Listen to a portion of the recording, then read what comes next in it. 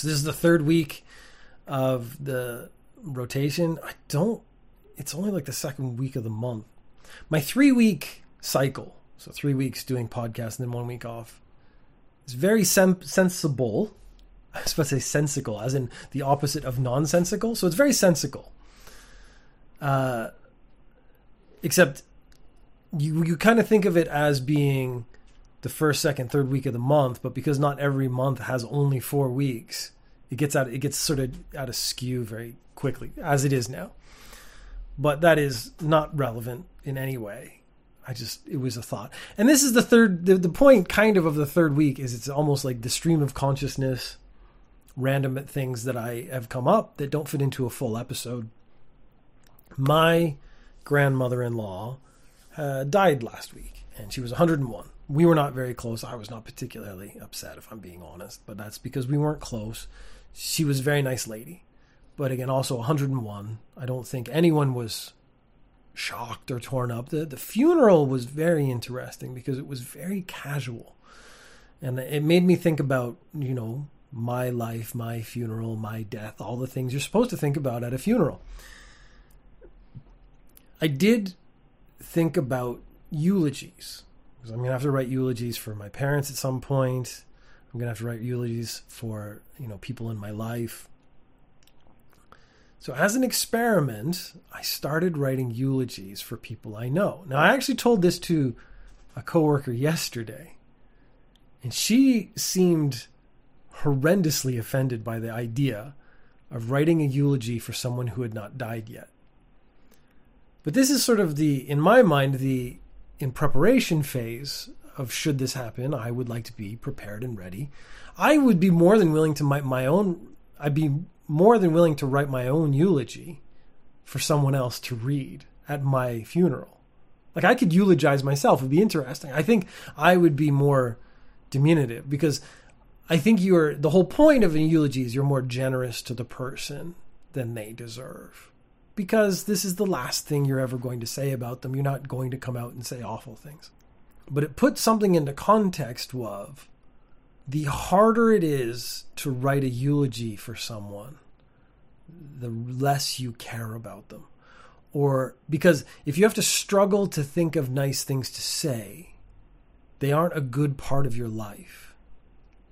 Was the way I was thinking about it. So this became, again, an experiment I went through sort of the people I know, which is a very weird topic to start with. But the idea is the easier it is to eulogize someone, to say positive things about them, actually demonstrates how much or how important they are in your life, how good they are as a person. So I found that my close friends was very easy to find examples of them being kind and generous and friendly and supporting me. Whereas as you got further away from my friend group, it got more difficult to mentally just script out a eulogy really quickly. And then it got to people that I've had, mixed relations with. It was positive and then negative and positive. And then I found that for them, it was incredibly difficult. And that's when I realized, maybe that person isn't a friend and not someone I should be spending my time with. And I think this might be a good way of actually judging a friendship. So after you've been friends with someone for a while, how easy is it to write their eulogy? What would you say in their eulogy if you had to do it right now? And if you can,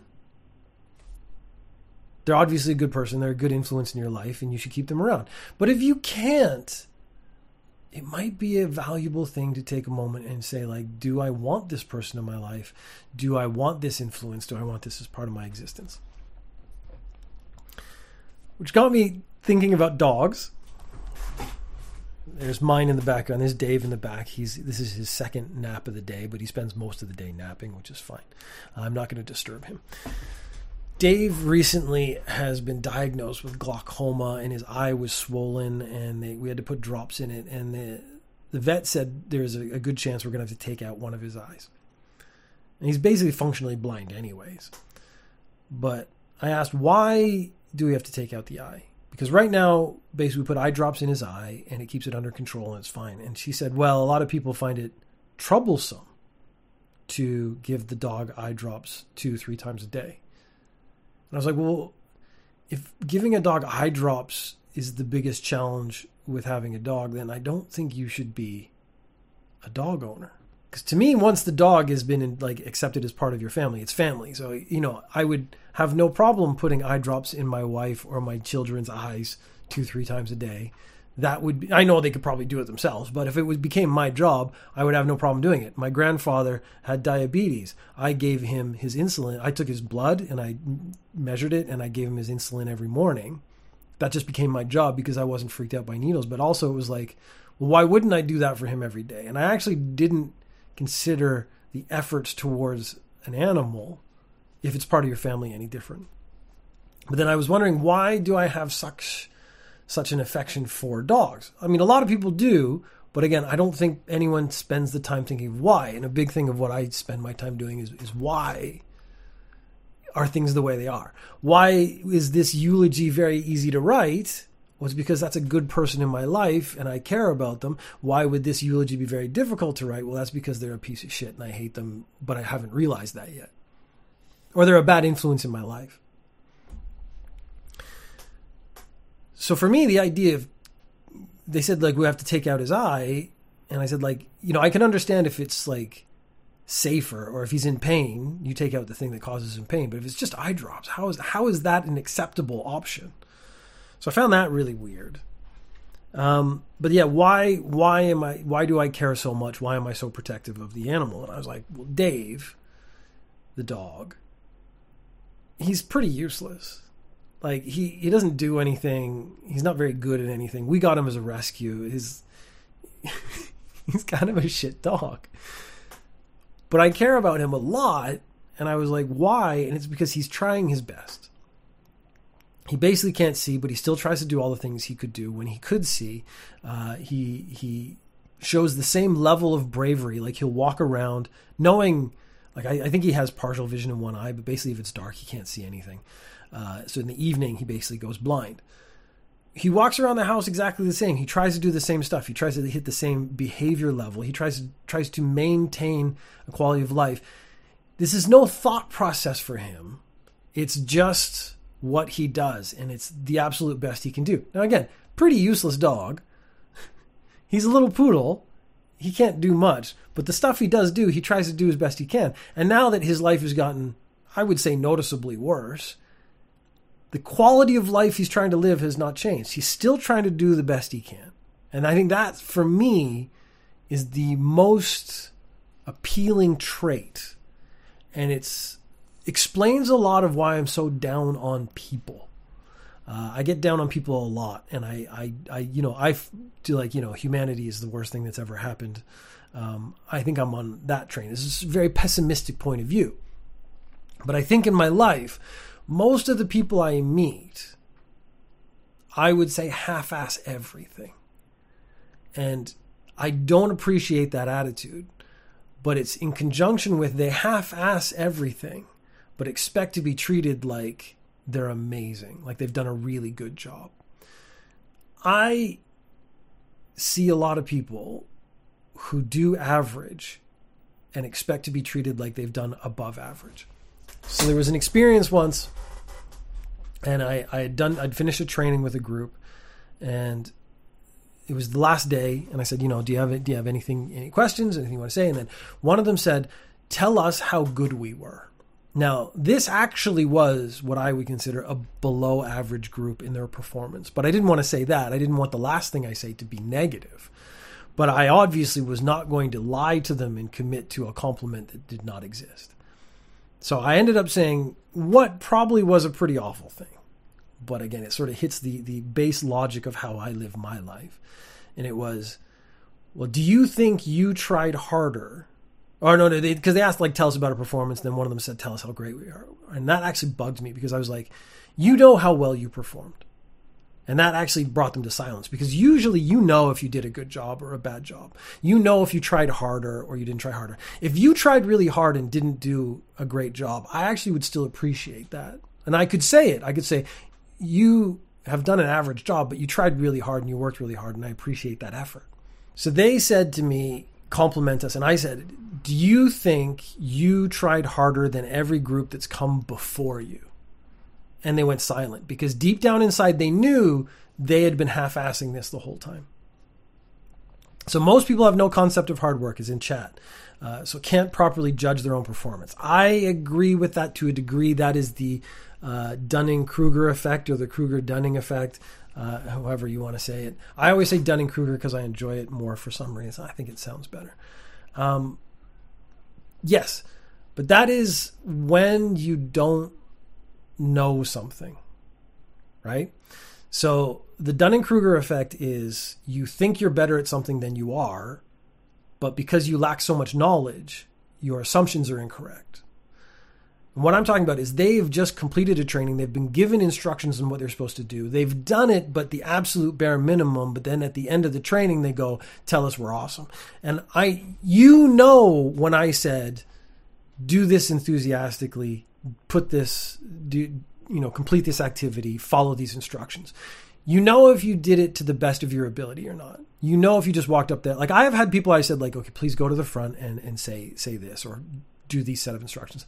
And you can see them go like, and that, they know they did that. They know they didn't want to go up to the front. They know they didn't register. So I put a great deal of value in effort. And that effort, it doesn't have to be the same thing I do. And that goes back to the old days of when I did judo, because I've had lots of people in the last 20 years I've been in Japan. And I talk about judo and I talk about winning a tournament or something, and then they'll go, "Oh yeah, but you're naturally talented." And I actually get really, really offended when people say I'm naturally talented, because I wasn't. I worked really hard.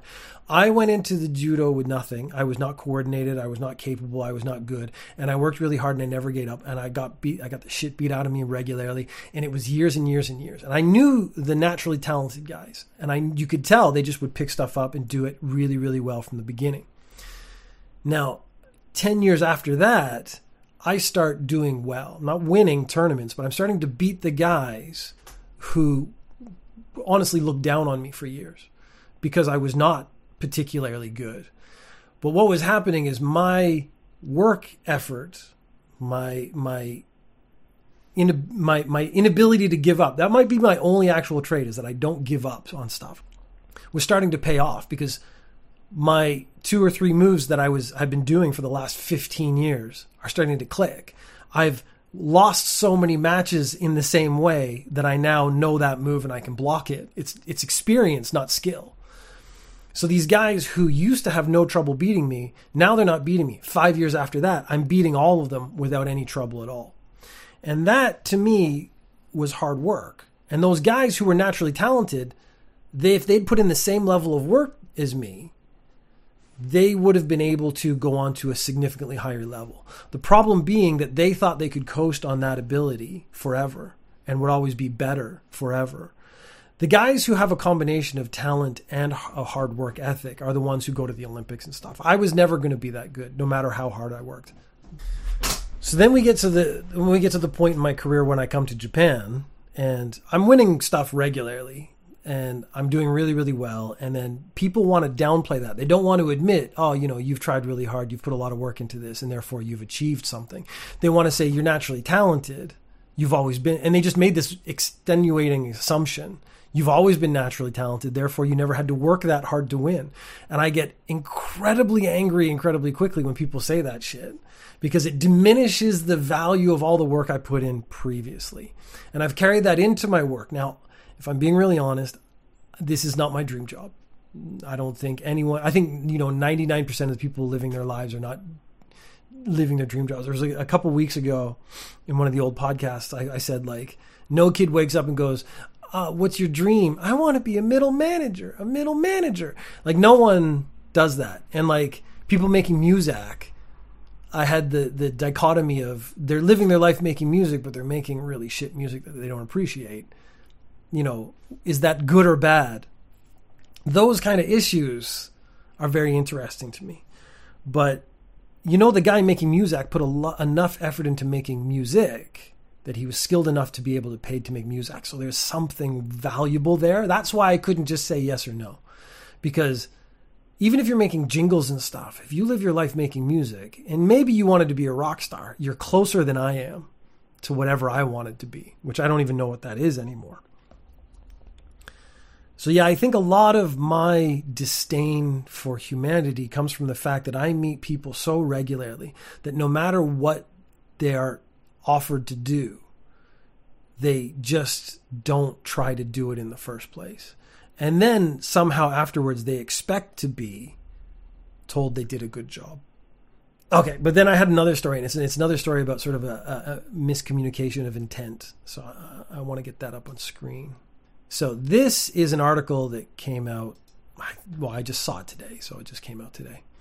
Millennials and Gen Z, your days of remote work could be numbered, says author. Now the irony there immediately for me is, where do authors work from? So he's saying your work from home days are numbered because the cultural, work culture has changed. The pandemic's over, all that kind of shit. And I was like, who the fuck is this guy? Because if he's an author, I bet he works from home. And so it's very easy to sit at home and tell other people that, the culture's changed. You don't get to work from home anymore. It's not written by this Karen lady, Gilchrist. She's reporting on what this author said, so I can't judge her opinion very, very harshly. But millennials and Gen Z, it may be time to reacquaint yourself with the office attire and daily commute. Your days of remote working could be numbered, according to a future of work author. So this is a guy who writes books about the future of work and has failed to see that work from home is going to be more prevalent. I actually don't think it's going to go away. I don't think it's going to be less. Companies do want to bring people back, but it's because they've paid for office towers or offices within a building, and they need to justify that expense. And there's no reason to have... So like having spent that money and no one showing up there shows that you've actually made a bad decision, is one of the theories that's out there. As the workforce adapts to a post-pandemic landscape, it could be in the interest of both employers and employees to return to the office full-time. Steve Cadigan, LinkedIn's first chief HR officer, has said. I bet LinkedIn's chief HR officer does a lot of remote work as well. Younger workers, those in Gen Z and the lower ranges of the millennial age bracket, looking to advance their careers could especially stand to gain from return to pre-pandemic norms, according to Cadigan, whose book Workquake explores how the pandemic could pave the way for a better workplace model. That 20 to 35, particularly the 20 to 29, 30-year-old range, is really frustrated. Their sense of commitment to an organization where they haven't met people in person, they haven't been around, is much less than the people who are spending time together as we were before. I find that statement to be bullshit. I work in an office with other people. My commitment to the organization has nothing to do with my relationships with those people, because I would bail on them in a second if I got a better offer. And if one of my coworkers said, like, I got a better offer, I'd be like, you should bail right away, because the organization does not give a shit about me or anyone else. That's just the long and short of it. So I'm doing this in reference. Maybe other companies are. I find it weird. Companies in these situations talk about teams and the organization and as if everyone likes being there. And I don't think companies realize that 90% of the people have no desire to be there whatsoever. They don't even want to work at all. They would rather be doing something else. They're here for money and nothing else. So if you make it as uncomfortable, like if you can make it more comfortable, they're more likely to stay. If you make it uncomfortable, you're more likely to have people quit, as we will see, I think, later on. Remote work policies implemented in the early days of the pandemic have facilitated major steps forward, including increased workforce participation and still stronger productivity levels. So they're saying that remote work is increasing how much people are working and productivity. And I've actually seen a bunch of articles, primarily anti-work on the subreddit and stuff like that. But they're talking about like managers want to bring people back to the office for the office culture, but then these people who are in charge of teams are saying, my team is actually more productive at home. And there was one I read this morning, and he was like, we're in a massive company. The management has said everyone has to come back to work. They've had 45% of his team have quit and gone to the leading competitor who does the exact same work.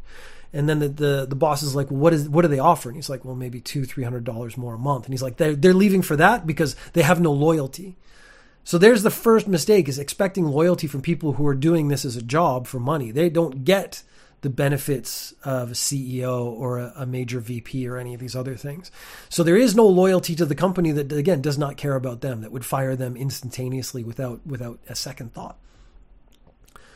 But then he said they're offering work from home. So it's the 2 to 3 hours a day commute, let's say. So I commute 3 hours a day minimum.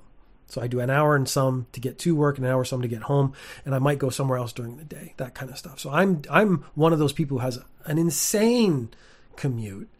And if I could cut that out, that's like 3-4 hours of my day regained to just do whatever I want. I could play video games, I could make podcasts, I could do whatever I want.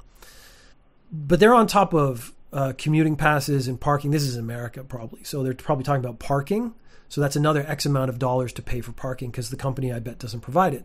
Japan has a sort of culture of companies pay for transportation, which I didn't even realize wasn't normal because I worked in Canada, but I worked really close to where I lived. And I would actually ride my bike, and I never paid transportation, but I never thought about it because I never paid for it. Now that I actually travel to and from work, I think, yeah, if I had to pay for gas and parking, that's $200, $300 out of my paycheck.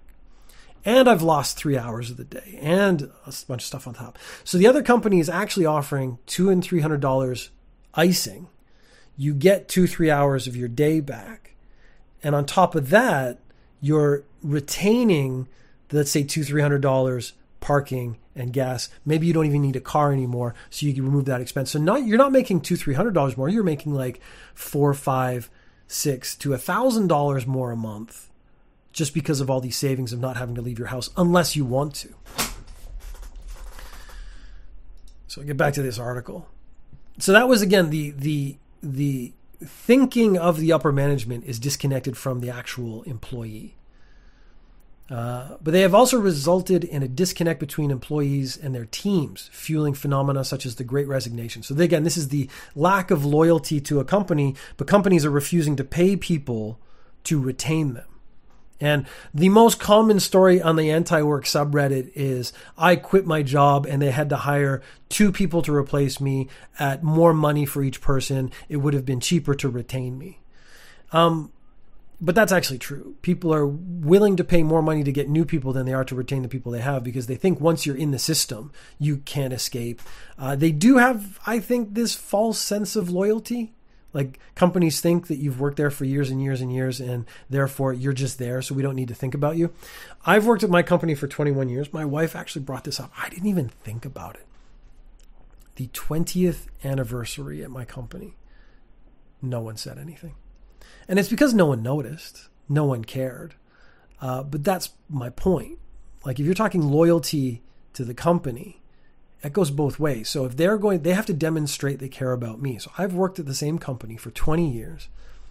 My boss didn't acknowledge it. She didn't say, hey, that's great. There was no thank you. There was no sort of event. No, like it's not like we got a lunch. Like nothing happened. I went into work because I didn't know myself, so I didn't notice. It was my wife.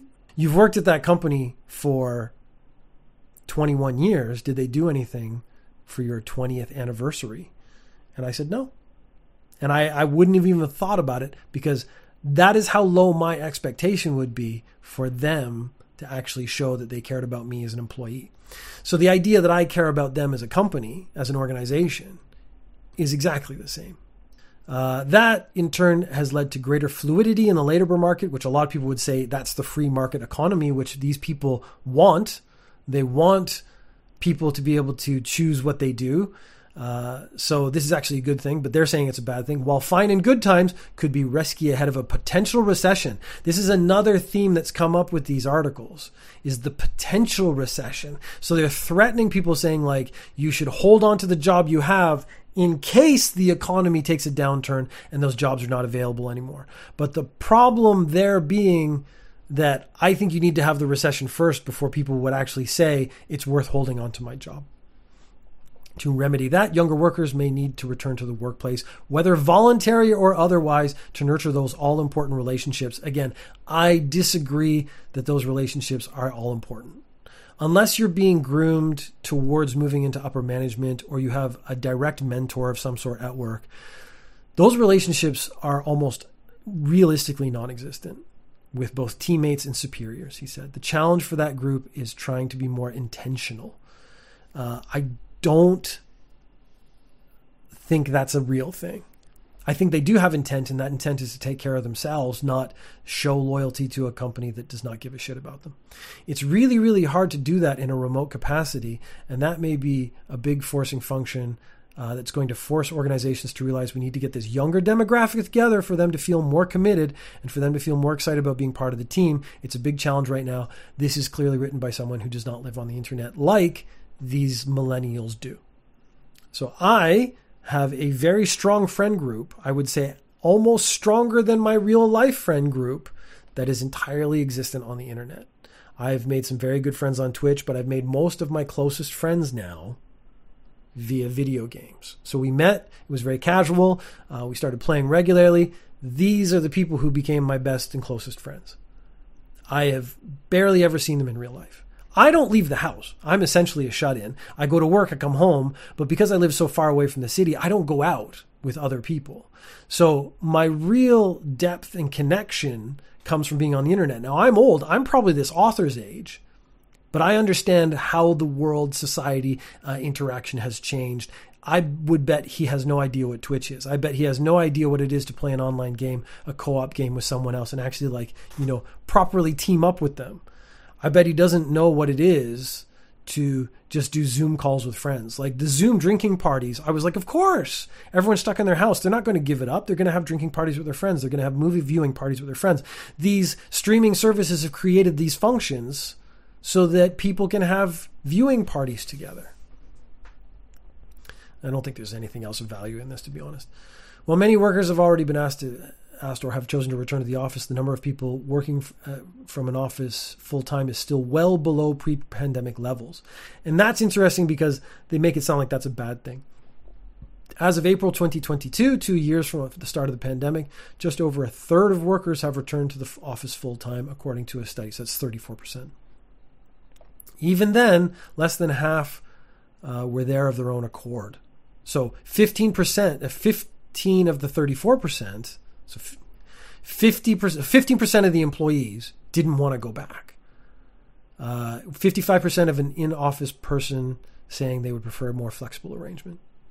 Indeed, the Netherlands moved a step closer towards making remote work a legal right this week. The Dutch parliament on Tuesday approved legislation that forces employees to consider employees' requests to work from home if their profession allows it. And I think that is it. If your profession allows you to work from home, the savings are actually there for the company as well.